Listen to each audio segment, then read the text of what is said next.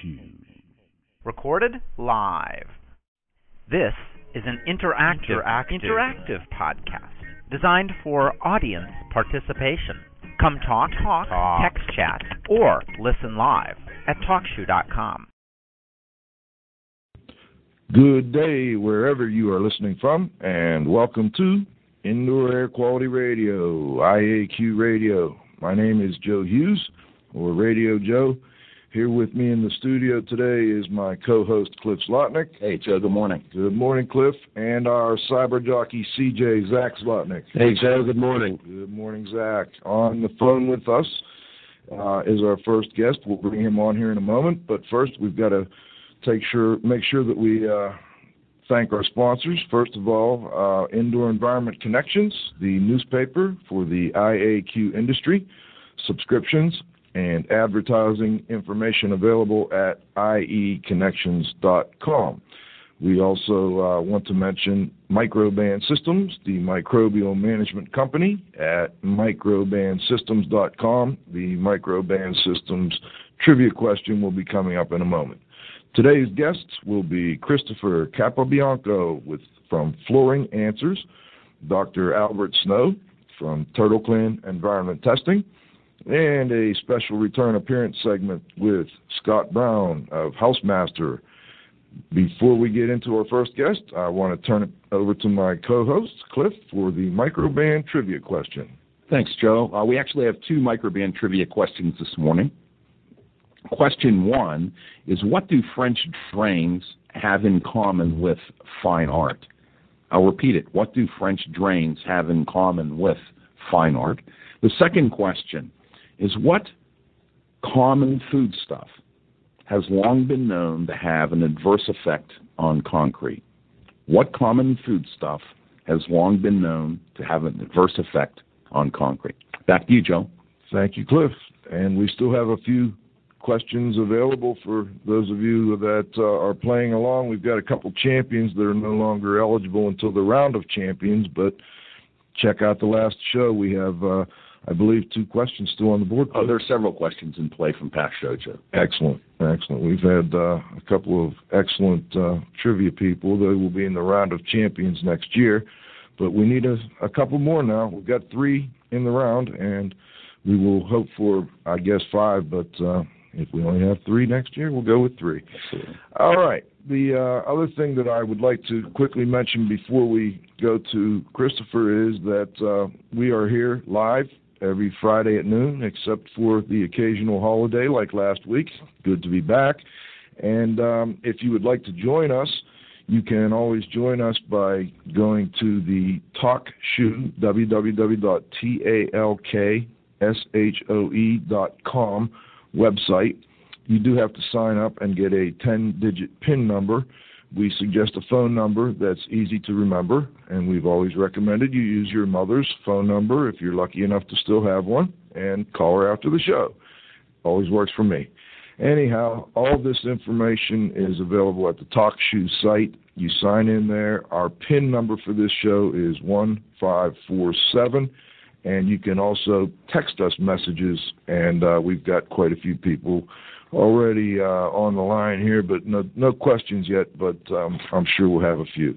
Okay, moving right along, today's first guest is Christopher Capobianco, a fourth-generation floor covering specialist. Christopher's background includes retailer, architectural sales representative, technical support manager, consultant, writer, educator, and activist. Another activist, Cliff. All right. We like those activists. Absolutely. His consulting company, Flooring Answers, provides technical support, troubleshooting, training, testing, and inspection services to manufacturers, distributors, dealers, architects, and end users. He volunteers his time as chairman of the FCICA, the Flooring Contractors Association, ASTM Committee, F.06 on resilient flooring, and the IICRC. You can reach him at www.flooringanswers.com. Okay, Christopher, do we have you on the line? Good morning. Hello. Well, good afternoon. How are you? Good afternoon, and thanks for joining us, Christopher. We always say good day because we've got listeners from all over the world, believe it or not. Very good. Good day. Good day here at IAQ Radio. And thanks for joining us, Christopher. I had read an article in Indoor Environment Connections that you wrote. I was on a plane somewhere, and I thought, this is a gentleman I would like to ask a few questions of. And that's how we found your name and asked that you join the show, and we really appreciate you coming on. My pleasure.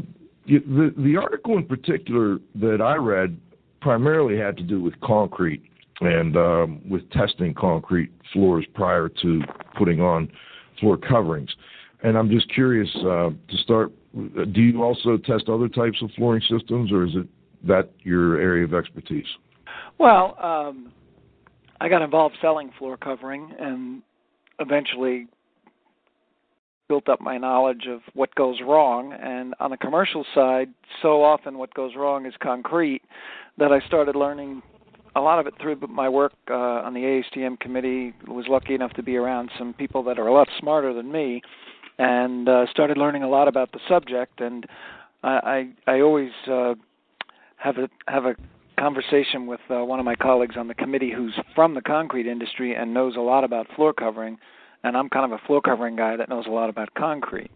But the question of testing, depending on what you're putting down, sometimes testing a wood substrate is important as well. For example, if you're putting down hardwood flooring, the moisture level of the plywood you're covering and the moisture level of the wood that you're going over need to both be tested, the moisture content, so that you know that they're within a certain range, and that is a standard that's established in the wood flooring industry.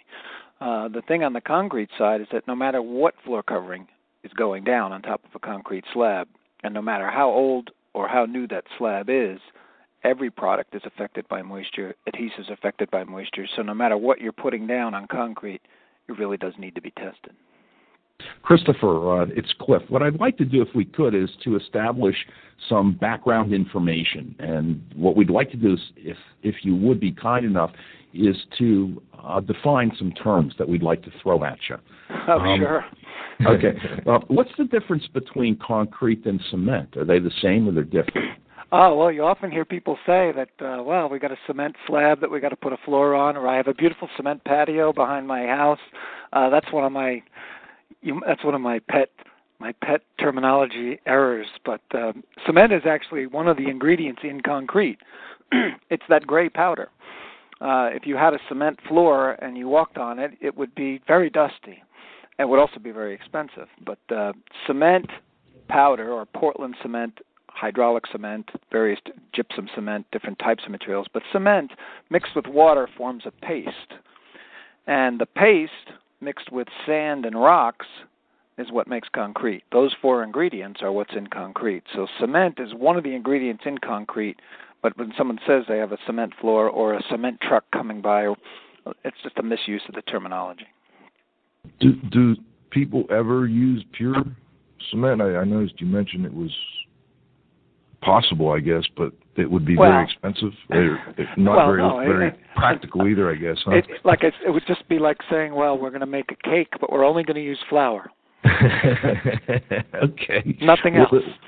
The next terminology with respect to concrete is, what is the difference between curing and drying? That's another one as well. See, curing is the chemical reaction when that cement paste is bonding all the other ingredients together.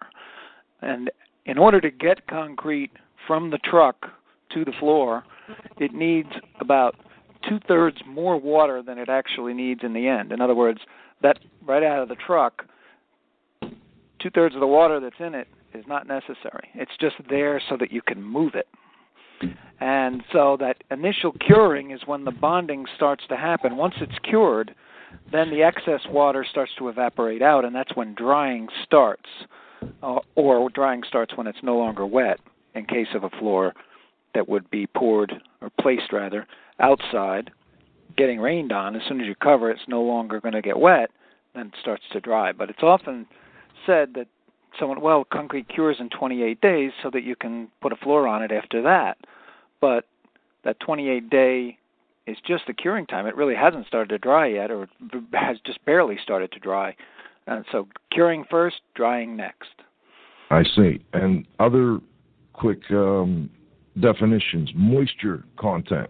How do you define that within this? Well, moisture content, the word moisture content is often used when people talk about concrete, and certainly moisture content is a proper term, but when we're talking about floor coverings, we're really more concerned about moisture vapor emission. In other words, how much of that moisture is coming out of the concrete. Moisture is always in concrete. Even if you test a very, very old slab for moisture content, you'll find it has moisture in it. But as long as that moisture is staying put, it's not creating any problems for floor coverings. So when you talk about, people say, well, what's the moisture content of the concrete?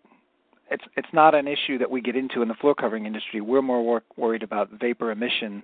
Moisture vapor emission rate, MVER, is the term that we're usually looking for.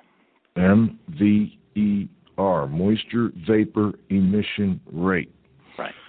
We like to make sure our listeners You'll see the term relative moisture content, because there is some testing that goes on with meters, that people will put a meter down and it'll say whatever percentage it says. It's relative to what the meter is actually testing, which is usually just a very little bit of the concrete at the top. In order to get a true moisture content, you actually have to take a chunk of the concrete and take all of the water out of it using heat. And again, it doesn't really have any bearing on the floor covering system, so it's really not necessarily a term that's important. Okay. Go ahead, Cliff. Would the installation process be properly termed pouring or poured? I start to say pour all the time. People in the concrete area say place. You place a concrete slab. I've tried to get myself out of that habit and saying place instead of pour, but that's a fine point. But that is people in my concrete gurus always remind me, no, it's place, not pour. It is place. Okay. So, but even though maybe the common person you're talking to on the street wouldn't understand that terminology, so you go back to poured from time to time, I guess.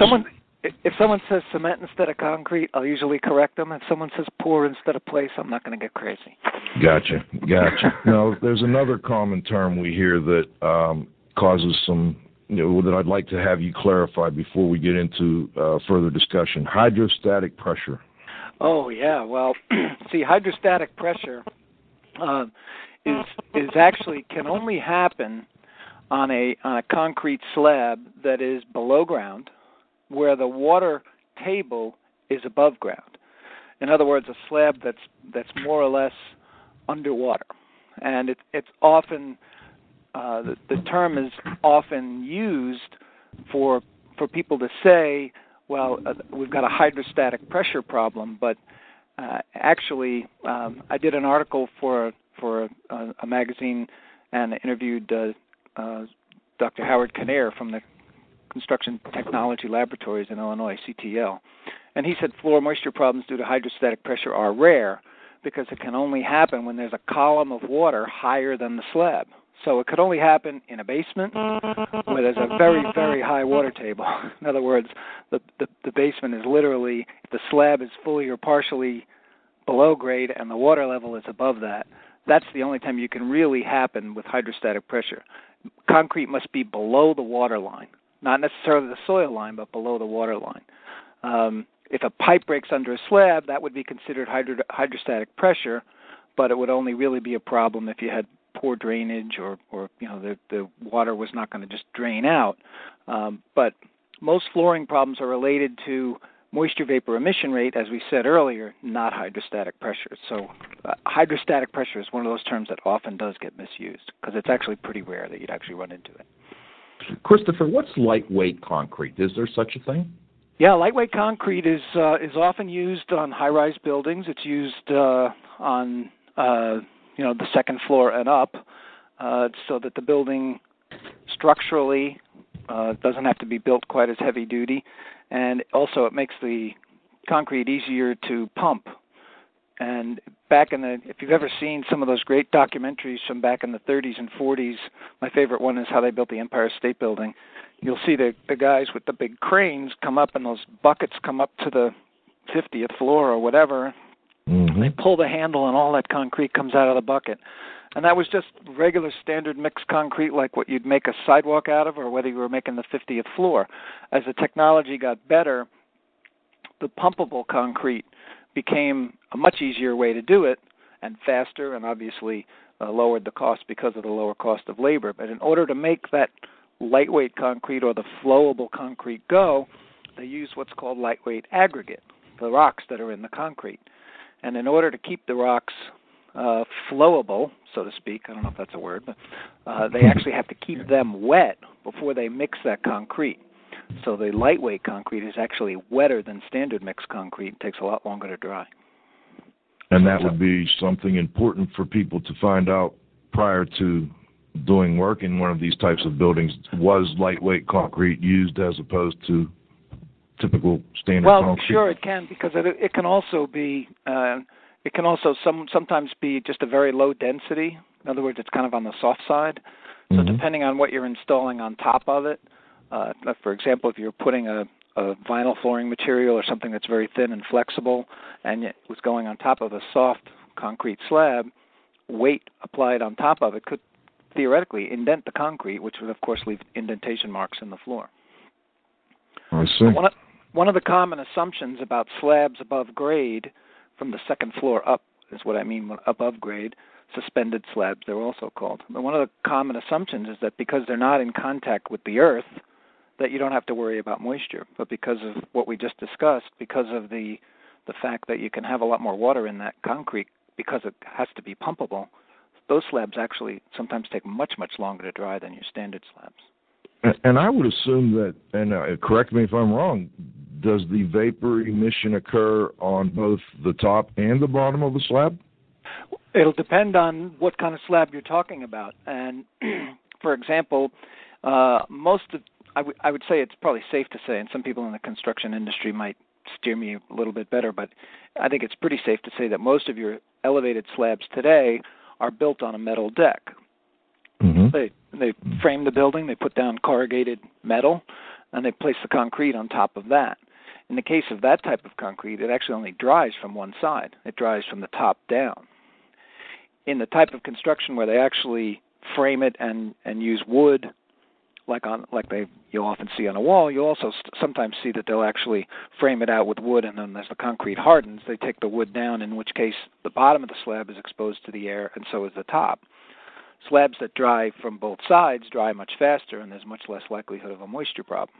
Slabs that dry on metal deck or slabs that only dry from the top down takes a lot longer to dry, and that's why some of the different moisture test methods that are out there now are designed to kind of find some of that moisture that's down inside the slab. I really have a two-part question for you, Christopher. The first part of it is, does the season during which concrete is poured or placed have anything to do with potential problems, particularly in the Northeast where both of us live? Well, someone once told me that under 40 degrees Fahrenheit, concrete does not cure. So it'll be there, but it's not doing anything. So the answer is yes, very cold temperatures can have an impact on how quickly that concrete is going to cure and then, of course, dry. So if you've got a slab that's placed in very, very cold temperatures, the assumption that, well, the slab is 6 months old, it should be ready to go, or 9 months, or whatever your number is. If the first couple of those months were in January and February in Maine, where it's below freezing the whole time, that concrete may have just been sitting in place, really not progressing as far as its curing and drying process goes. So, yeah, the temperature does have an impact. Well, the second part kind of builds on that because we know that various chemicals are added to concrete to deal with different seasons. I've heard these chemicals be called accelerators. I've heard them be called salts. I've heard them be called antifreezes and so on and so forth. And what I was wondering is whether or not these additives cause either problems with the performance of the concrete, cracking and living up to its performance characteristics, or whether it causes additional latent moisture vapor transmission problems? Well, I'll confess to not being real knowledgeable about admixtures, which is what kind of that whole category is called. But what it does kind of spell out the importance of is that when you're ready to put down a floor, or hopefully about a month before you're ready to put down a floor, some kind of testing needs to be done, because if the admixture that was designed to make the slab cure better in cold temperatures, if it did its job, then the slab cured, the water evaporates out, and you should definitely not have an issue with the slab if you're testing it 5 or 6 months later. As far as the tendency to cracking and so on, a lot of that is more from the curing process itself. The whole thing about curing is that initially the concrete needs to stay wet. If you've ever driven down the highway and seen a bridge work going on, and they had just placed the slab maybe the day before, you'll see it's covered with burlap, and a lot of times you'll see they have sprinklers on it. The first few days of a concrete's life, they need to keep it wet. And if it's not kept wet, it dries too fast from the top down, and that's when you'll see some of the cracking and so on that you're talking about. That was a question, actually, that Cliff had already on his list, so thanks for answering that in advance, Christopher. Well, the whole question of curing is another big issue, because I field a lot of phone calls from people in the construction industry that are concerned about curing compounds. Back in the day, so to speak, all concrete that initial cure was done by just keeping it wet with burlap. Someone would come once or twice a day, hose it down to make sure the burlap stayed wet, because that initial cure that we talked about earlier with the concrete forming from those different ingredients, the cement paste bonding the stones and the sand and everything together, needs to happen in wet conditions initially. And obviously, if you've got burlap all over your concrete and you've got to hose it down and keep it wet for 5 or 6 or 7 days, nothing else is happening on that job site. Somebody figured out that if you could take some kind of a coating, a wax, some type of what's today called a membrane-forming curing compound, and spray it on the surface to hold that moisture in, that, well, now you can walk on the slab as soon as it's hard enough to walk on, and you can start the rest of your construction. You can build your walls and whatever else you're doing. So obviously it's a real time saver. But if that curing compound stays on, now it's working against you as far as getting the excess water out of the slab. Now it's trapped in. So it allows you've kind of gone back. The curing compounds, not only do they hold the water in for a much longer period of time than is necessary, but sometimes if it's a wax or something like that, it can interact with the flooring adhesive, or the flooring adhesive won't stick to it. And that can be a problem as well. So the industry is looking at a lot of other alternatives. Today, another method that they've started to use a little bit more frequently is called a cover cure. It's kind of a cross between those two methods. You put a waterproof paper or a plastic over the slab right after it's finished and hard enough to walk on. That holds the moisture in. You can still walk on the floor and start the rest of your construction, and then after 4 or 5 days, whatever the prescribed period is, you take that waterproof paper or plastic off. Now there's nothing left on the slab, and it can start to dry freely and easily. So curing compounds are a big issue in the floor covering industry. And is that a relatively new process, or has that been around for quite a while now? Curing compounds? Yes. Yeah, it's been around for probably 30, 40 years. Okay. So it's not that new. The cover cure is actually something that to a lot of people in the construction industry is a little bit newer. That was more of what I was referring to. So that may be the last 10 years or so. Or? Yeah, I would say it's something that I first heard about within the last 10 years or so, and I try to recommend it when I can catch somebody's ear, even though there's a little more cost than just having someone go out and spray the curing compound on it. It certainly is easier than coming back later and having to remove the curing compound. Even though I can hear some of your listeners saying, but curing compounds are dissipating. There's what's called dissipating curing compounds, but they only dissipate from exposure to light or walking traffic, so it dissipates unevenly. So you may have some areas where it's completely gone and other areas where it's still there holding that moisture in. So the best way, if a curing compound's been used, I usually tell somebody, get it off, scrub it off with a buffing machine or a sander or something like that, which has other hazards because nobody wants to be breathing in concrete dust and things like that from sanding it. Mm-hmm. So if I was building it in my house or my building, I'd be specifying a cover cure, and if it costs me another 50 cents a square foot or $1 a square foot to do it, I think it's well worth it because your concrete's going to dry much faster. All right. Well, let's move into the area of testing for this moisture content, or the vapor emission rate, I guess, would be the preferred way of describing that. There are numerous methods available. You mentioned already some people use meters. Could you quickly run us through the different available methods for doing this type of testing and some of the pros and cons?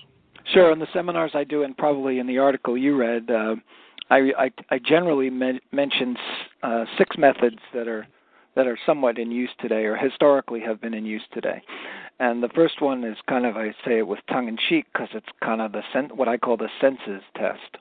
Although it's very commonly used, and it usually goes something like this: well, it looks dry, well, it smells dry, well, it feels dry. There are no visible signs of moisture, so we can install the floor. Well, unless it's a really, really foggy day, you can't see moisture in the air, and you could be sitting anywhere in the United States at 60% relative humidity and not see that moisture in the air. Well, you can't see moisture coming out of a concrete slab any easier than that. So that senses test doesn't really work. The second one that's been around for a long time, that at one time was very common, and I used to recommend it to customers all the time, is what's called the plastic sheet test, or the mat test.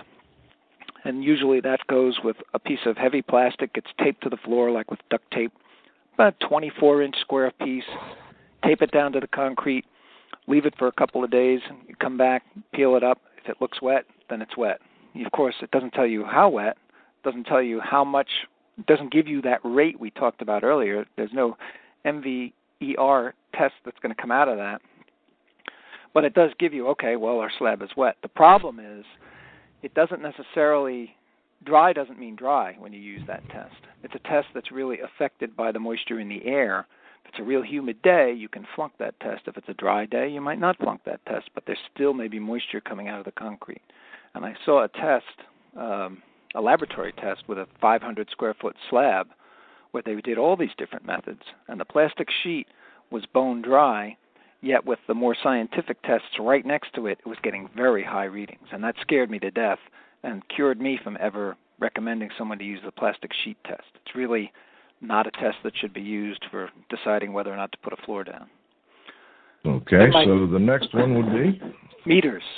There are a variety of moisture meters on the market today for testing concrete, and there's also wood meters that are used in the wood industry for hardwood flooring, for studs, any type of wood that you're putting into a building.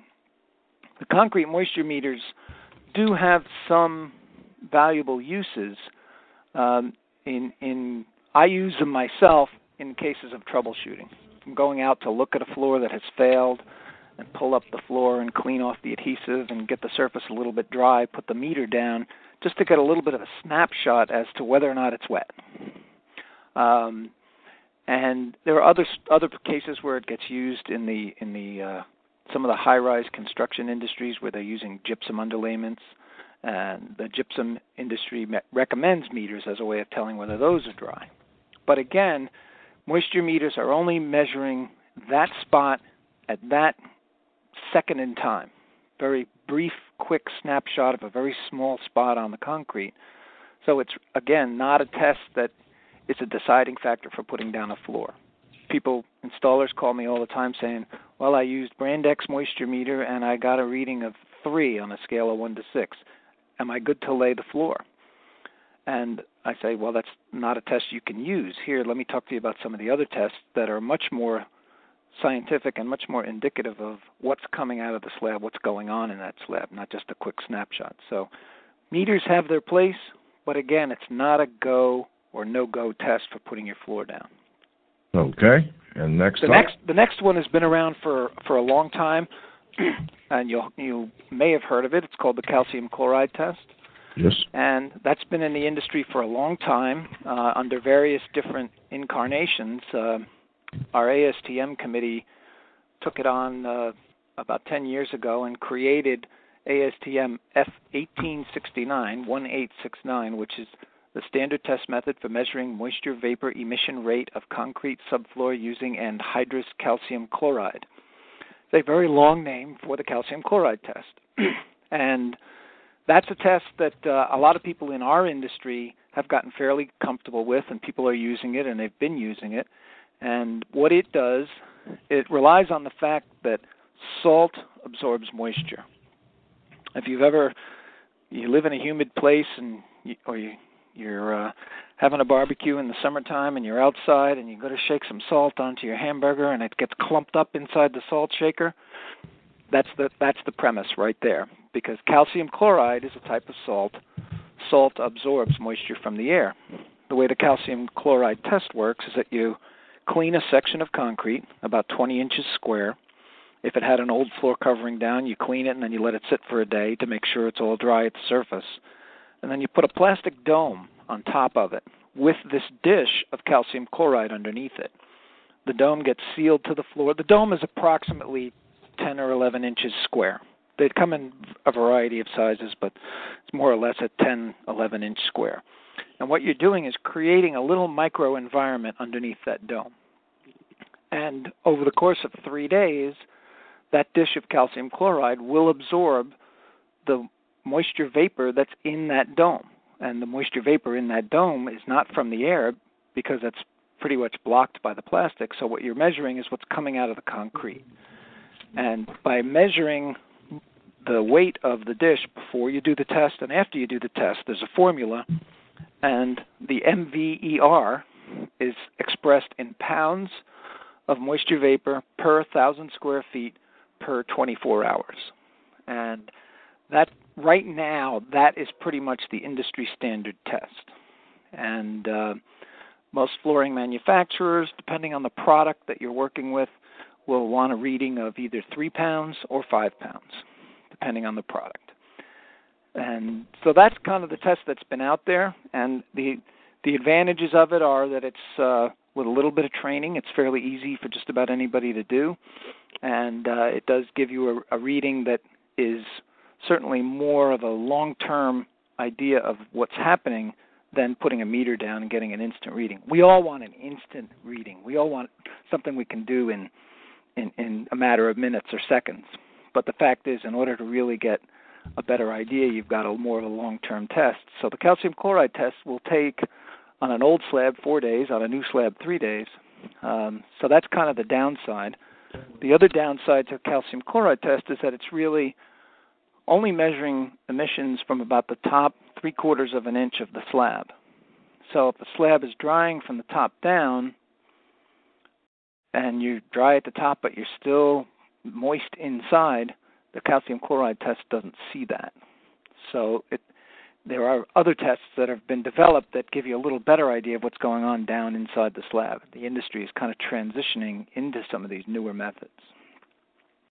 What would the cost be typically for a calcium chloride test, and who would normally do that? Does the flooring installer do it, or does the consultant do it? That's a great question.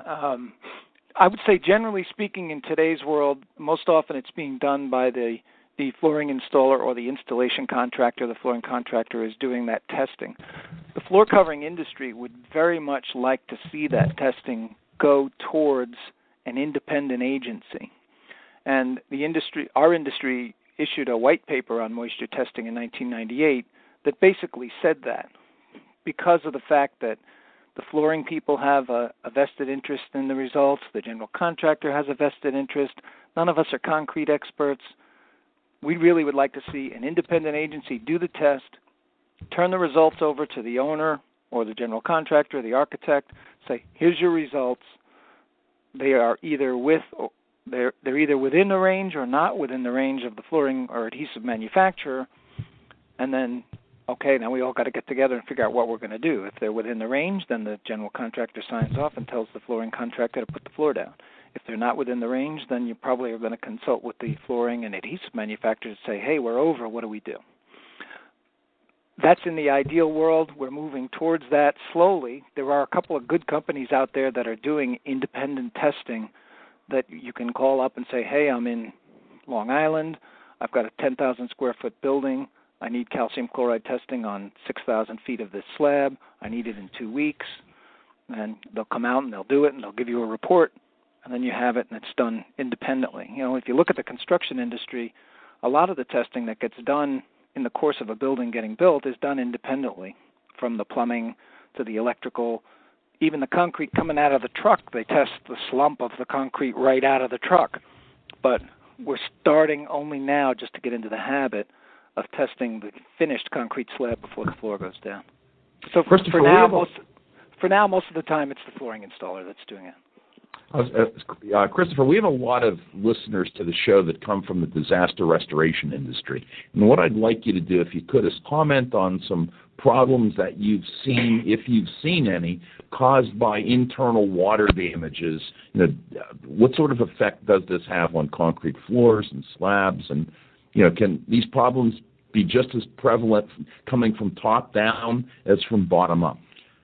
Yeah. Christopher, excuse me for just one moment, if you would. I just want to let the other two guests know that we now see you on the line here, and hang in there, and we'll unmute you in just a moment. Thank you. Well, that's a great question, because whether it's a new slab or an older slab, it is definitely subject to what's called re-wetting. For example, in a new building, you know, as I said earlier, until you get to the point of the floor not being wet anymore, it really hasn't started to dry. Concrete tends to be porous, so it will absorb water. So, for example, if they build the slab first and they haven't put the walls and the roof up yet, that slab's really not going to start to completely dry out until the roof is on and it's no longer getting wet. In the case of a water damage, some kind of a flood, whether it's from a pipe or a storm or whatever it is, again, that concrete is going to absorb water to a certain degree, and it can take a long time to dry out, almost as long as a new slab. Not quite, but almost as long as a new slab. So from the cleaning and restoration side, people that are doing that restoration kind of work, I think it would really behoove them to learn how to do moisture testing, to put moisture testing into their menu, if you will, of services that they provide to the customer. Because if someone's putting down either a moisture-sensitive floor covering like wood, or any kind of a floor covering that's getting glued down like vinyl or rubber or cork or whatever it might be, those moisture test readings are really important. And even in carpet, it's often assumed that, well, carpet, because it breathes, quote-unquote, you don't have to worry about it. Well, today's carpet, especially commercially, a lot of it now is vinyl-backed, so it doesn't breathe. And carpet over pad, if there's a lot of moisture, now you've got a breeding ground for mold, and then we get into those indoor air quality issues that we all talk about all the time. So the testing is important, and through my work with the IICRC, I've actually started traveling in those circles of the restoration people. It's been fascinating for me to be a flooring guy and learn how smoke and water damage restoration is done and see the certification, and it's been very, very educational for me. But I tell all of them, learn how to do testing, because you really should be testing that slab using the floor covering industry standards, so that when you turn over that building, you can say, well, here, your concrete test results are this, and maybe it is, maybe it isn't ready to put your floor covering down. Okay, Christopher, we're running a little over, but it's been fascinating. No, that's fine. We that the rules have changed, as we like to say, and we can go as long as we want, but I do have to move along. But before we do, I would like to ask if you have any advice, other than a lot of very good advice you've already given, for consumers out there that may be interested in getting a tip of wisdom from you. Well,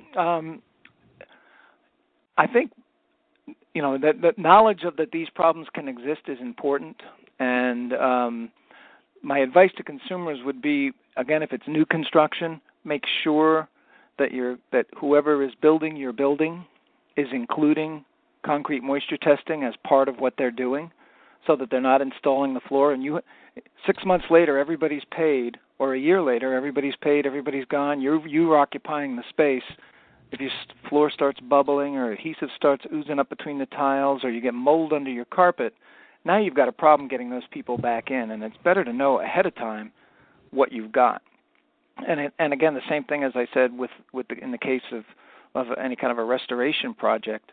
Don't assume that because it looks dry and you don't smell any kind of dampness that you're good to go and you can go ahead and reinstall a new wood floor or put the carpet back down or whatever. Make sure it gets tested. Testing is the key to everything, because if you know what's going on, you can take action if it's not within whatever the industry standards are. And it's the same thing with going for a physical once a year, or you go to the dentist. You never know you have a cavity until you get so bad that it hurts. But maybe if you catch it early on, it gets fixed. You don't have a problem. It's pretty painless. Very good. And before we go, how would our listeners contact you and or your company? Well, I have a website called flooringanswers.com, and I've done a lot of writing on these and other flooring subjects, and most, if not all, of my articles are saved there in an article section. They're PDF files. You can download them, print them, use them however you need. I mean, it's something that education is important to me and a lot of other people in our business, so I'm happy to share it. And then there's a way on there if you needed to contact me, just click contact me, and love to hear from you.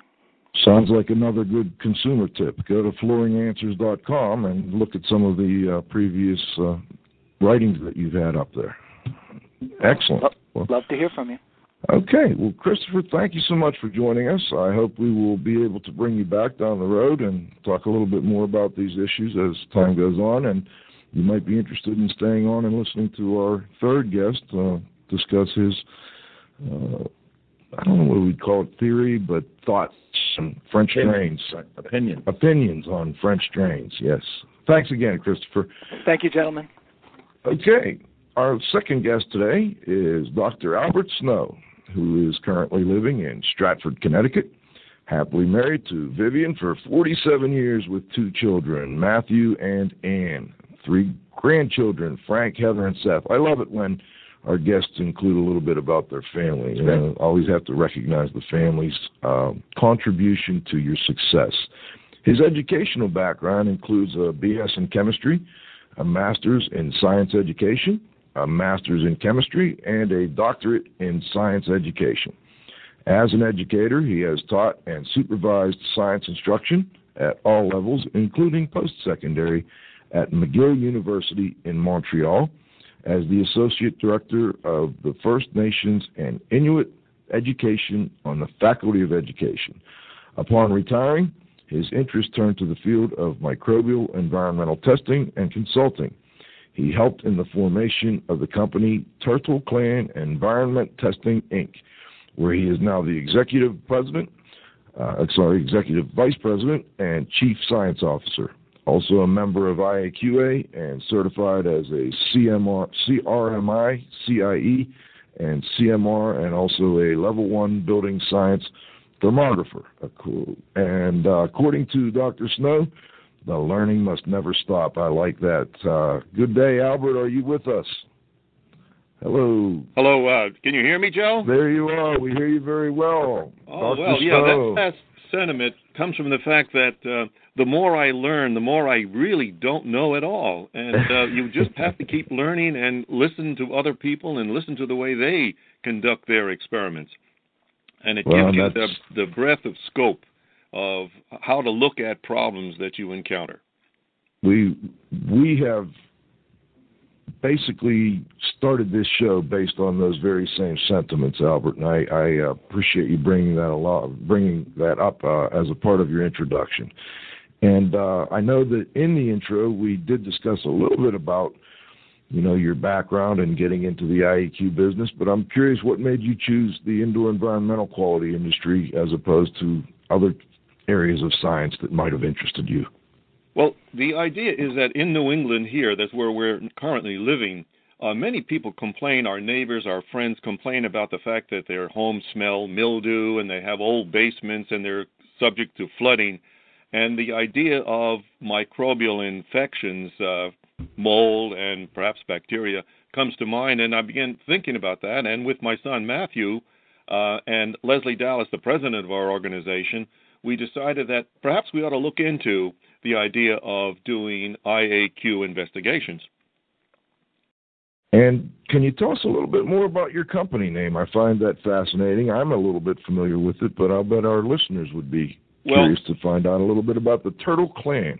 Yeah, Turtle Clan Environment Testing comes from the name the Turtle Clan. Now, I grew up on an Indian reservation, on Iroquois Mohawk Indian Reservation. My father and mother are both full-blood. I'm full-blooded Mohawk.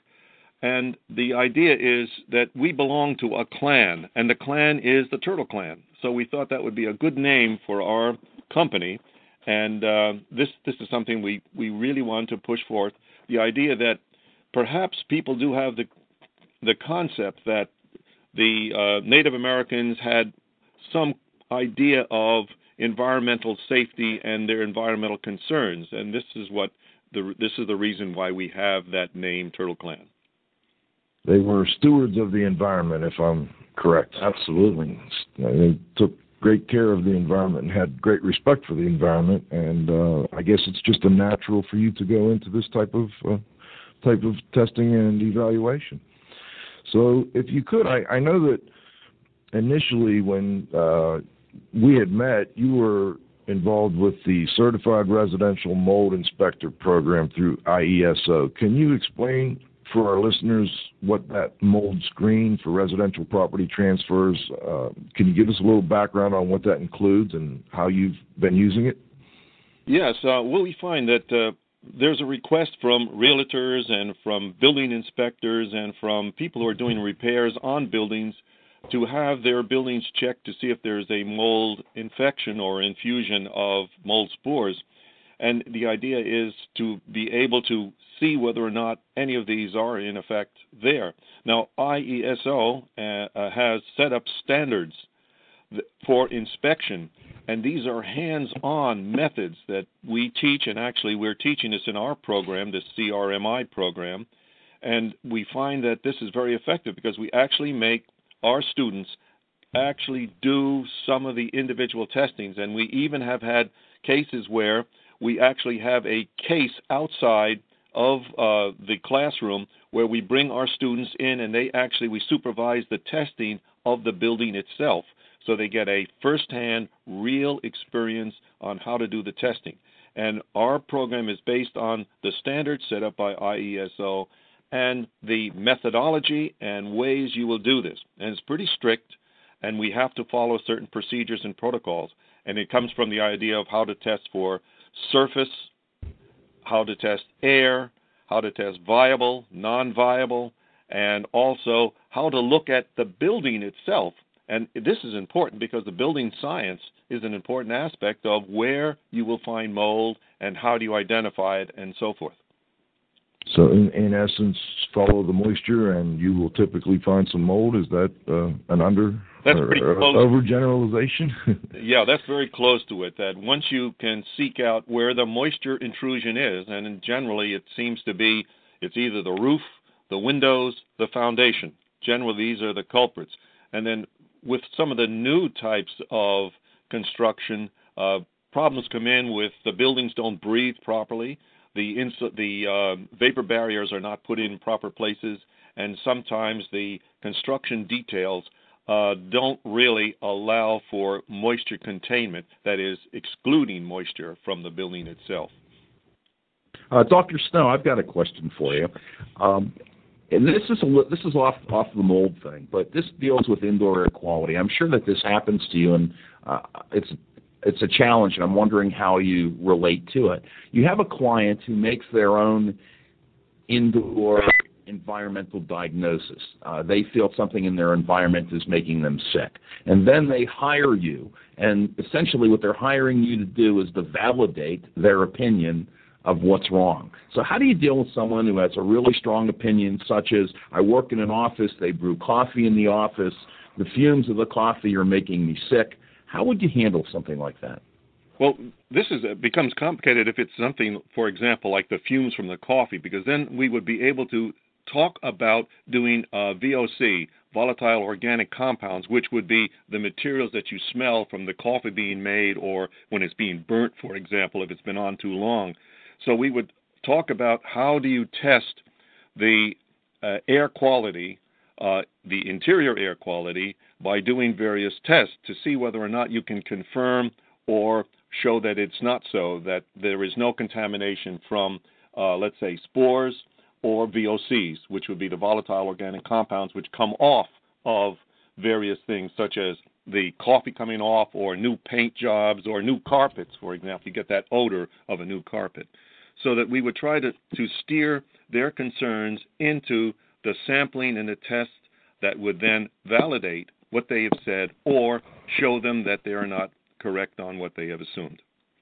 So you would essentially gather some information, develop a hypothesis, and then go through the whole scientific method of testing that hypothesis and either confirming it or not confirming it and then making recommendations. Absolutely correct. And in fact, by using a very good lab and looking at the results, I like to analyze the results carefully to see where there are problems with, let's say, fungal infusion, and also what particular species are causing this and whether or not these are the red flag types of things such as Aspergillus penicillium or Stachybotrys or Chaetomium and so forth. So we want to be able to get a fix on this thing, because sometimes the mold which we identify is more of the nature of a more benign type of thing like basidiospores, which is related to outdoor stuff but also to dampness. So then we will measure the relative humidity to determine whether or not there is the fact that now this type of mold can grow indoors because there's the moisture content which it needs. But I also want to point out that in order to make sure that we can confirm some of these things and where the moisture is coming from, I also do IR thermography, which can locate sources of moisture intrusion. And this is an important part of the new methods that we use now to determine the air quality itself. For example, many of the times you see that they like you to test this air quality in air sampling to test where the air conditioning HVAC system is off. Now, we have found out it's better probably to test it while it is off and then have it turn back on again and test to see if there's a difference. This identifies whether or not the contamination might still be in the air duct system or in the HVAC system. So it gives us two readings that we can make comparisons in and compare to what's outside in the environment as well. So that we're careful in how we look at this. We use IR, particle counters. We do careful sampling without overdoing the sampling procedures so that we can get a good fix on things and get a reading. Now, sometimes we do this as a preliminary. That is, we tell them that we're going to do a scan to see if the air quality is there and whether we can get anything that we suspect. A surface, for example, we'll do a surface swab on that. And then once we get the values in, we can then determine whether we need to do a more comprehensive test of the entire building in different areas. Then we also, at the same time when we first go in, is talk to the people about the residents of the building, whether or not there are problems with allergies, asthma, whether there's young people there, old people, and so forth. So we get a fix on whether or not there are people who might be more allergic to mold contamination than others. So we're sort of comprehensive in this regard. Now, I noticed, and this is a question that I wanted to ask you because there's some controversy, I guess you could say, within the industry about doing too much sampling and testing overkill and so on and so forth, and that the IESO standard is very specific. So maybe we could separate this into two questions. When you're following that standard, you have to do certain sampling as a part of that screen. Is that accurate? Yeah, they suggest this. However, we want to modify a few things. And one of the things that we find may not be necessary because it's oversampled is the fact that they like you to test what they call on a surface a suspect area and a non-suspect area. Now, if an entire wall is contaminated and you can see the evidence on the surface, I don't believe that it's necessary within 4 feet, let's say, to do a non-suspect area to see what's there. The entire wall, for example, is contaminated, so it's not necessary to do over-test and over-sample. At least we feel this is so. So we vary when it comes to that particular protocol of not doing excessive testing. And in some cases, if we see, let's say, surface mold and it's covering a good portion of the wall, we look to see whether it comes from, it's on the bottom of the wall, which might be a weeping effect and capillary action effect from a leak on the bottom, or whether it's from the top with a roof leak or a plumbing leak. If we see this, we also, at the same time in that area, will test the air quality in there to see if the spores are now becoming airborne from the mold itself. I gather from your answer that now that IESO has their ANSI accreditation, that you may be interested in seeing them revisit their first standard and try and get that through the ANSI process first, as opposed to starting on some new standard. I would agree with that. Yeah, we should, because I think you can set up studies which will prove or disprove a hypothesis again to see whether or not this type of sampling, that is the suspect, non-suspect sampling, is absolutely necessary at all times. So that there should be studies made on this thing. This also leads me to the fact that I've been talking to Bob Brandeis and Gail, and some of their methods and methodology that I totally approve of. It's very, very well done, and also in the number of samples that you should take. And statistically, there is a sort of a base number, a minimum number that you could use in any valid sampling for significance of contamination. And that's something that I'd like to do more research on, and perhaps even work with Bob on this thing, because there are a lot of mathematical formulations that will give you clues as to whether you've done the proper amount of sampling. I noticed you also mentioned particle counting, and that's another one of Bob's kind of areas of keen interest at this point.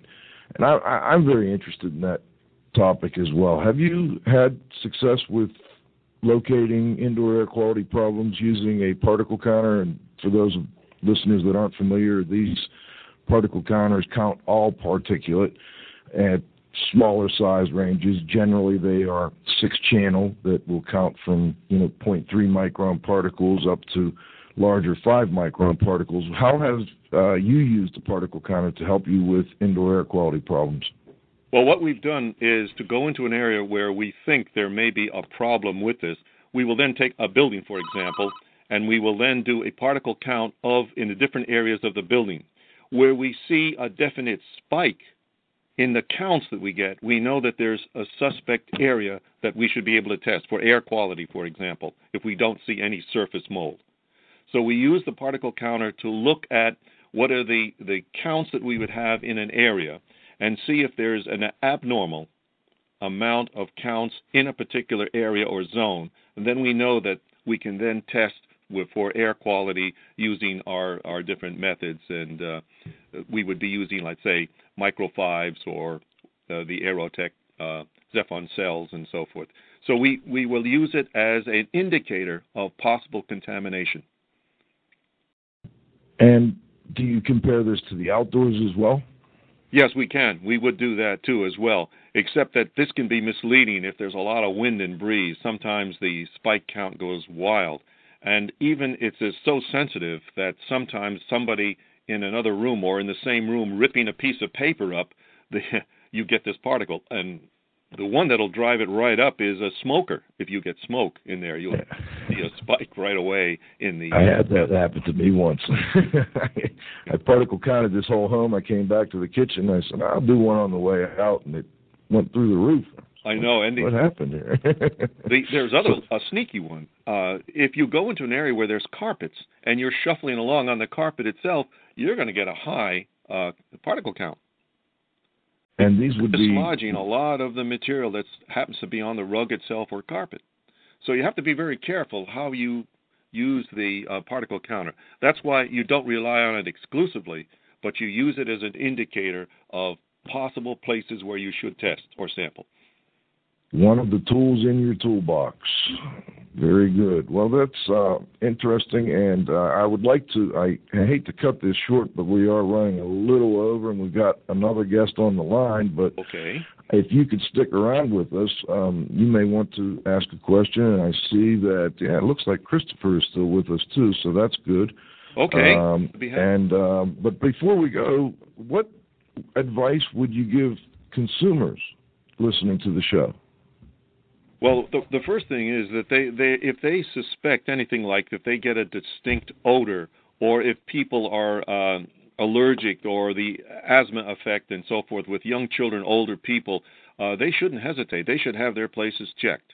And if there are, let's say, a greater number of colds and throat irritations that they normally would have, headaches, for example, they should test these right away. That this is an important time for the consumer, or the public itself should be aware that they're under attack sometimes from these different spores and mold. And other indoor environmental quality problems. I'm sure you run across others as well. Not enough makeup air or outdoor air getting into the home, especially in some of the tighter sealed homes you have up in we have. You're a little further northeast than we are, but I assume you run into that problem as well.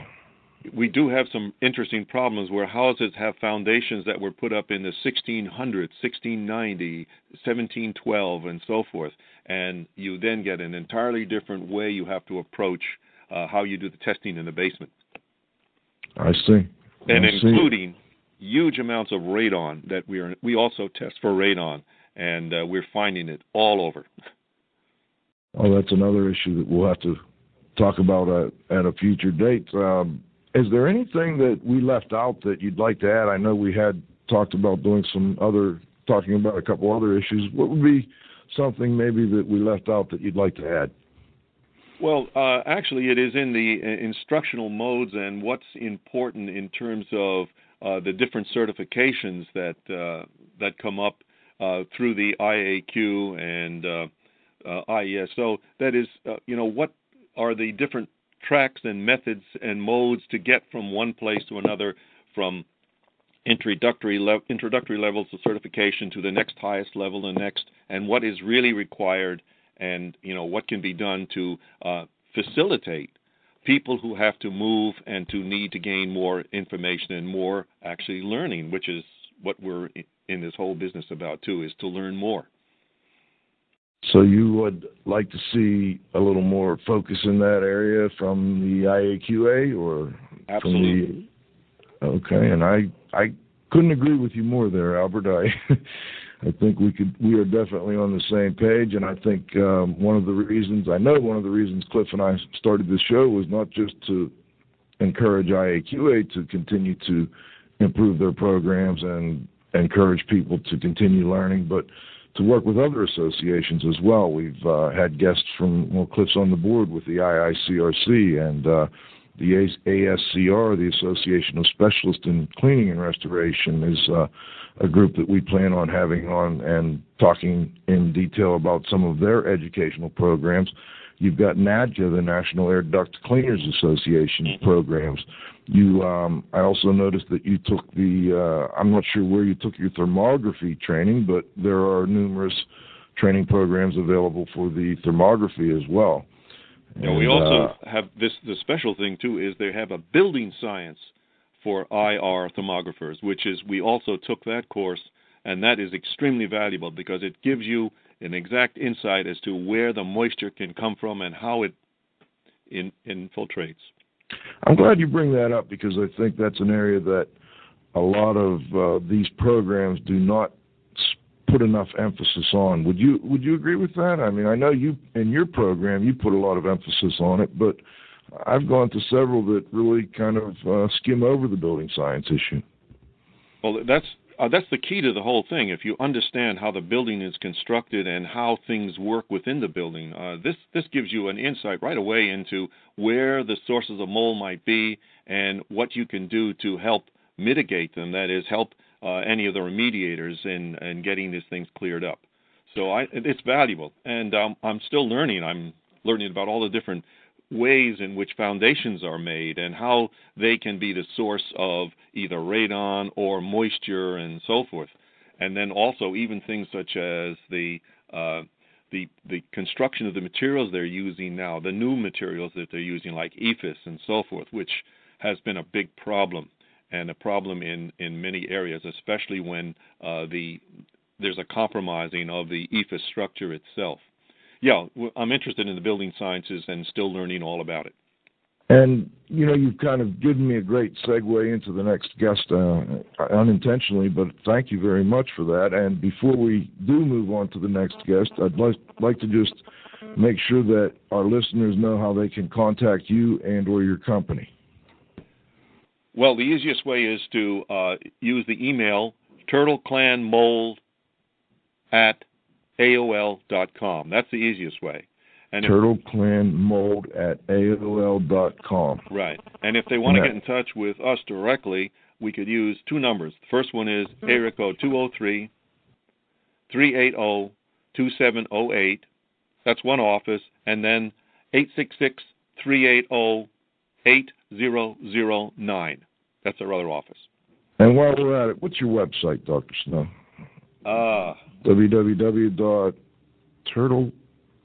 TurtleClan environment.com or yeah, TurtleClanEnvironment.com. I know I had some paperwork here on it, and I can double check it real quick. Actually, I think it's just TurtleClan.com. Yeah, www.turtleclan.com.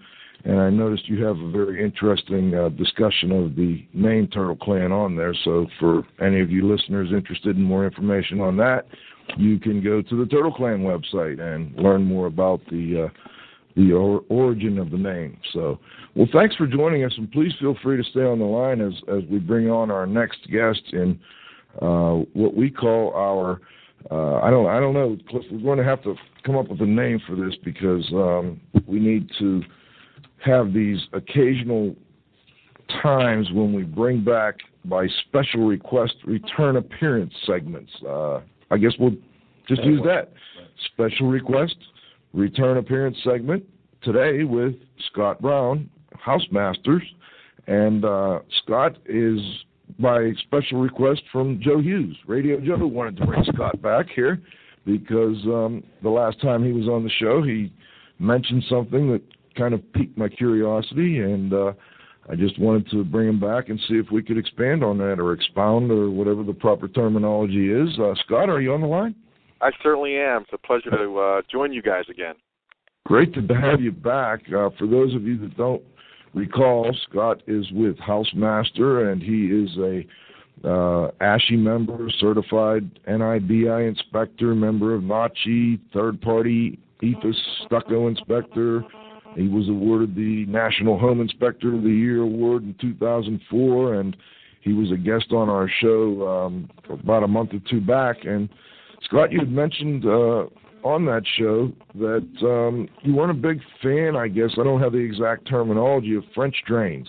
Can you talk to us a little bit about what French drains are first, and then maybe give us the pros and cons on that particular type of draining moisture away from foundations?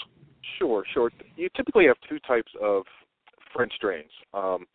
One being the interior French drain, which a lot of people are familiar with, which is basically a channel around the slab where it meets the foundation wall in the basement or any subgrade area. And that typically drains into a sump pump pit, and the sump pump discharges the water to the exterior. The other type is called, basically, it's referred to as a linear French drain, which I actually refer to as a surface water drain. It's typically put at the perimeter of the house in susceptible areas. They're typically put about 24 inches down, 8 to 12, sometimes 2 foot away from the foundation wall, and they're meant to catch surface water. They're very common.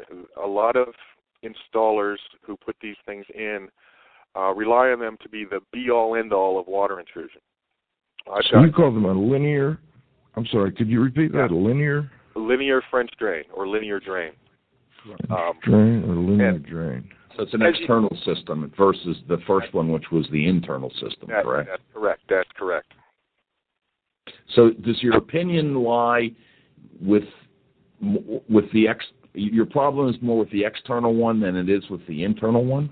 No, I honestly have problems with both, believe it or not. Okay. I'll tell you. I'll start with, you guys are going to get me in trouble today. We're looking to have a little fun here, Scott. Come on. Absolutely. We're looking for an equal opportunity critic. That's right. There we go. Let me talk about the interior drains and the sump pump systems first, and my thoughts and my experiences on these type of systems. First, I think they're overused, like I said, as a method of stopping water infiltration. The problem that I have doing inspections and water intrusion surveys is that that type of system still allows the water to pass into the house. Now, I'm a firm believer that in the year 2006, we don't live in caves. We should take the initiative and not allow the water to come in instead of allowing it to pass through. When it passes through, it does quite a few things on its path into the house. First, something that is not typically thought of is one of your earlier guests said concrete and block is very porous, which is absolutely correct. The problem with burying a cinder block in water is that water, because it's so porous, is eventually going to start to deteriorate that foundation wall. You won't see it because it could be happening on the exterior. The more it deteriorates, the more water that's going to pass through. How does it deteriorate? Is it erosion or? Exactly, it's erosion. All that efflorescence that you see in basements coming through that block, it is particulates from the water, from the rain, from the soil, and everything else. But that white fuzzy stuff is calcium and lime and different aggregates that are in the block passing through. Because as it deteriorates, that soil and that water gets a little bit more oomph or push against that block, and that obviously is going to force it through as it erodes on the outside. There have been instances when waterproofing companies have consulted me. They've got their old drain excavated, and they went all the way down to the footer, and you can see the last 4 or 5 courses of block are just completely failed because of the amount of moisture that has been put on the exterior wall. Now, one of the other issues that I have with those internal drains and sump pumps is actually 2 parts. Because the water is still coming in and that block is porous, you're asking the water to constantly go down into that internal drain, which is in the slab. Well, we all know water doesn't necessarily go down all the time. It will wick up in that porous substance. So above these drains in the slab, you'll see that discoloration on the foundation wall. And more often than not, that discoloration is a mold substance. So that French drain has not addressed the activity of that mold in the house. It's not possible for an internal drain to do that. And obviously the other concern is because that water is still passing through the wall, you're raising the humidity in the basement, which again will allow mold to flourish. If that humidity obviously gets to a point where a certain family of molds can start to germinate. And you have mold, bacteria, and insects as well, I would imagine. Absolutely, because we all know carpenter ants, termites, just about any subterranean or even above-ground insect is going to follow water. Right. You know, it's like a super highway to them. So, like I said, other than raising the humidity, and then you've got nothing controlling the mold on the interior, those are the issues inside. Now, it just so happens that yesterday, a brand new sump pump was put in an 80-year-old house to contain moisture and pump it away. System looked great. Concrete was beautiful. Pump was actually dry. When I went outside, I noticed that the discharge pipe was a foot away from the foundation, above ground. Now, that's like a complete circle of water. You're pumping it out, you're pumping it right back in. You know, improper discharge is another issue. Obviously, you never discharge above ground, but in older houses, sometimes those pipes will discharge into the downspouts that obviously should be carried away wherever they're going. In older houses, a lot of those downspouts actually go into the sewage system, which is becoming not allowed by about every municipality in the world. Or, if it's an old terracotta line, there's a really good chance that terracotta is crushed. And those downspout lines follow the foundation wall before they discharge either at the street or somewhere else. Again, if it's crushed, you're putting water right back at the foundation. All you've done is moved it to a different area. So the wall that has the internal drain may stay dry, but now you're creating more moisture on an opposing wall. Now, what about these exterior French drain systems? Maybe I misunderstood. You described it as being not at the footer itself, but 24 or 48 inches or so, or a true French drain, like you just said, is at the footer. It's put in during construction. Now, these linear drains are typically put in after the fact when someone realizes they have a moisture intrusion problem in their basement. Now, they're improperly called French drains, obviously. No one's come up with a better term that I've ever found. I like to call them. Go ahead, sir. Let me just verify. Do you have issues with the traditional French drain as well at the footer? No, I do not. I think French drains at the footer, when they're put on houses, definitely help. Now, typically, a French drain at the footer is not necessarily for surface water, it's for groundwater, meaning circulating up from the earth, especially in areas with high water tables. Once that foundation is put down, it could actually intrude on the water table. That French drain is put there to get rid of that water so you don't get erosion of the soil and then you get a cracked footer and a serious shift in the foundation of the house. So your problem is with the ones that are put in to handle surface water? Retrofitted. Correct. Gotcha. Now, some of the problems I have with these, again, landscapers and waterproofing companies, again, tend to use this as the actual fix instead of what it truly is, and my opinion is it's a Band-Aid. Right. It's just one tactic, right? Right. Let me expound on that before the phone starts ringing off the hook. Okay. We do have some people. Yeah. Again, like I said, they're typically put 24 inches deep. And that will work if the water is coming from above that drain and not anywhere else. Let me explain. If you've got very poor grading at the rear of your house, like in western Pennsylvania we have quite a bit of because of the hills, and you've got a pretty negative grade towards your property, now all that water isn't running across the surface because the soil is actually absorbing that water. And then the water, once it absorbs in the soil, is going to look for the path of least resistance, typically downhill. That drain being 24 inches deep is going to miss a lot of that groundwater that's coming basically under the drain. And if that's the only fix that has been done, and it's at the foundation, that water's still going to intrude, and typically you'll see those stains on the first or second course of the block from the basement slab. That obviously tells you that it's more than just surface water. Now, that bad grading, there's a lot of things that can be done. My personal opinion, the Incas and the Mayans had the perfect solution for terrible grading, and that was when they terraced all the areas around their temples and everything. It stopped the water on a terrace. It still let it run down, but then it hit another terrace. That terrace absorbed some of the water, and then it kept terracing down, and the soil was allowed to absorb the water instead of ponding it all in one location. I think they also used to sacrifice people that gave them bad advice. Maybe that's why they had such good advice. Yeah. The other thing about those external French drains is they're typically put in with hang core piping because it's cheaper than the Schedule 40 piping with the holes in it. Now, we all know that black corrugated piping, you can lift a 100-foot roll in each arm. It's very light. It's very crushable. A lot of excavations have been done when I've gone in for water intrusion surveys, and this pipe is just completely crushed by the pressure of the soil pushing down on it. And when they crush, the water can't go anywhere. They end up moving the water, 3 foot to one side of the crush and 3 foot to another.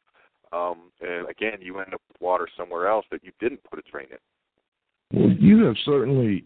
I'm glad we brought you back, because I was totally under the wrong impression. I thought your issue was with what I would consider a traditional old-time French drain at the foundation. Yeah. But that's not your issue. It's the fact that we do have people calling these 24-inch to whatever-inch surface-type drainage systems a French drain as well, which is really not the case, I guess.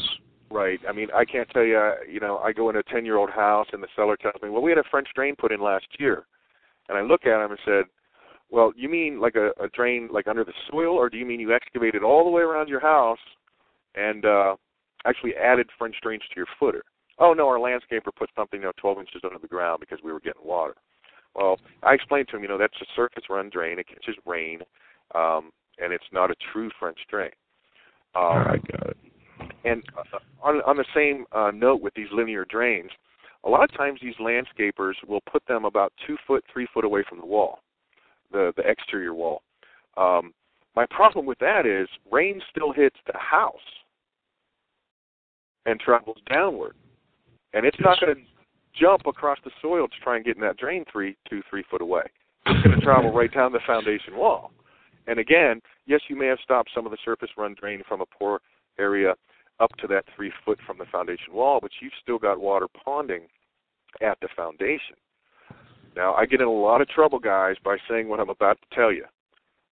Go for it. In my professional experience as a water certification or certified water intrusion analyst and an EAPS inspector, there are two things that 90% of the time cause moisture subgrade, whether it's a crawl space, a garage, or a basement.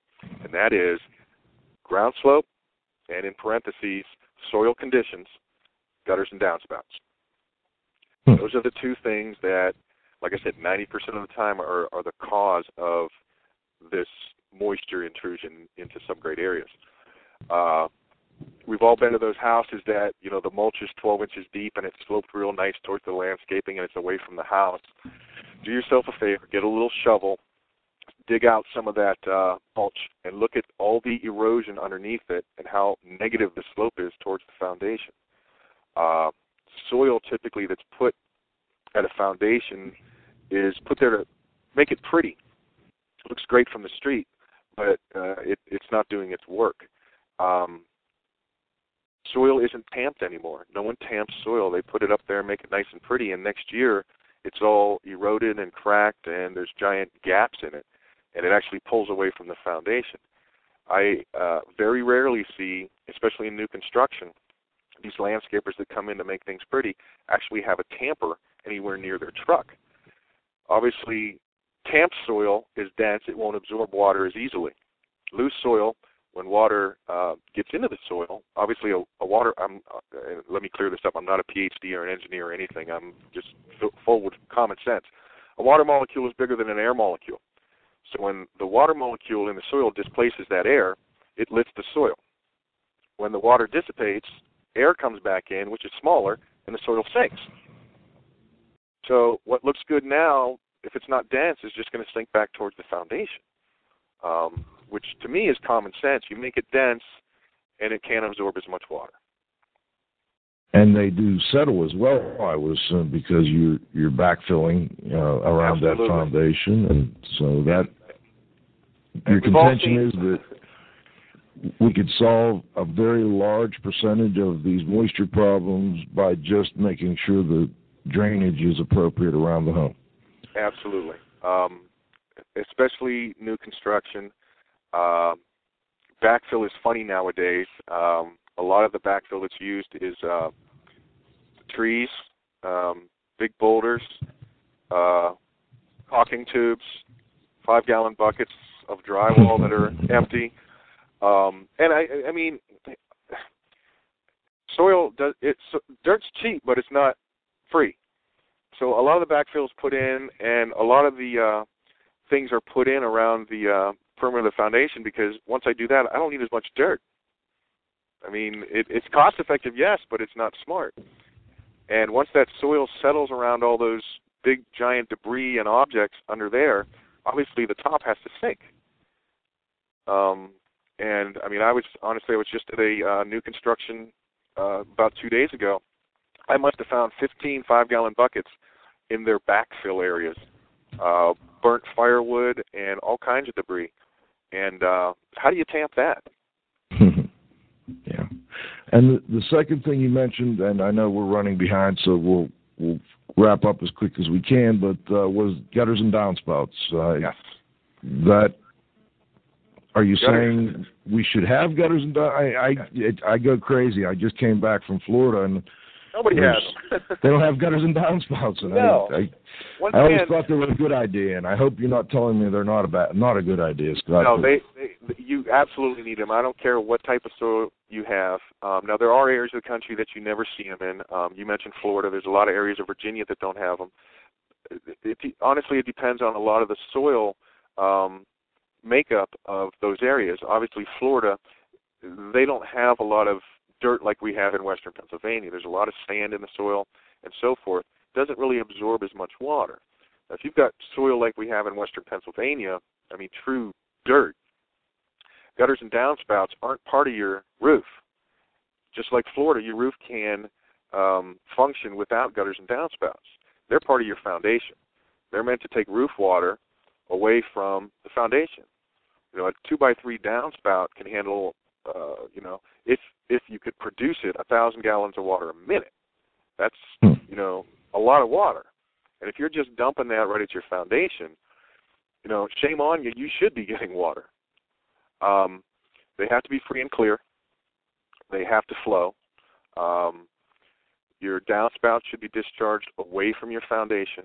I don't agree with splash blocks because they're typically about 18 inches long. Once you saturate the soil at your foundation, it's got two choices. That is, go away from the foundation or go towards it. It's going to go where the soil is least dense, and that, unfortunately, is typically right at the foundation. So you're putting all that groundwater at your foundation. I'm a firm believer they should be at least 3 foot away from the house. Obviously, they should be downhill.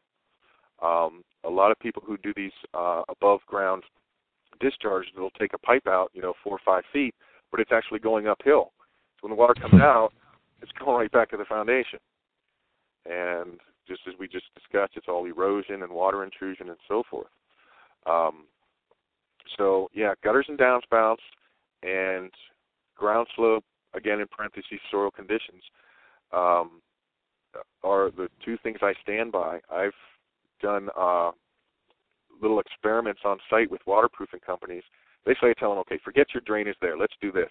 I'll put, an entire bottle of septic dye tablets in an area where they're having water intrusion, and I'll hose it down for 20 or 25 minutes, and we'll go in the basement, and the wall's pink because that's the color of my dye. Obviously, the drain didn't do anything because the water missed the drain. So, again, very good. Shouldn't be the be-all, end-all of stopping our water intrusion. It's a good testing method there for those of you listening in. And a deep one, too. Yes, very inexpensive. Exactly. And you don't have to send it to a laboratory either. Exactly. Excellent. Well, Scott, I'm very glad we brought you back. I was of a little bit of a misunderstanding on what we had discussed before, and we appreciate you coming back. Is there anything else that you'd like to add before we sign off? Just an analogy, something to think about. And if you two use this, just every time you use it, send me $1 royalties. Okay, you got it. If you have a hole in your gas tank, you got two choices: fix the hole, or keep driving and fill up every time your gas has all spewed on the concrete. I may use that in one of my classes that are coming up. We will see. And before we go, how do people contact you, Scott? The easiest way to contact me would be via email, and our email is SWPA, that is Southwestern PA, or S is in Scott, W is in water, and PA, Pennsylvania, at housemaster.com. Excellent. And Dr. Albert Snow, are you still on the line? Hello, Albert, are you out there? Hey, we had you muted, and I just wanted to make sure that before we go, first of all, we say thank you, and secondly, if you had did you have any questions or follow-ups you'd like to add? When he's back on again, we can have some follow-ups because he hit a lot of the things that we have been finding about drains and gutters and leaders and so forth and what happens in the foundation. He's right on. Well, thank you. And I think Scott is still on the line. Are you still on there, Scott? Yes, I am. Great. I appreciate that. That means a lot coming from someone with your expertise. It really does. Well, thanks to both of you for being guests here today on IAQ Radio, and we look forward to having both of you back again down the road. And this is Joe Hughes saying thank you to my co-host, Cliff Zlotnick. You're welcome, Joe. It's a pleasure. Our technical director couldn't make it today, Dr. Wow, but we always like to say hello to him anyway. And CJ, Cyber Jockey, Zach Zlotnick, thanks for your help here in the studio. Sure thing, Joe. All right, for all of you out there, this has been the 13th edition of IAQ Radio. And we will be back next week. But most importantly, before we go, we always like to thank our growing list and growing group of loyal listeners. I noticed we've got quite a few people on the list here today, and I appreciate all of you being here. Please come back and join us next Friday at noon for the next broadcast of IAQ Radio. This is Radio Joe signing out.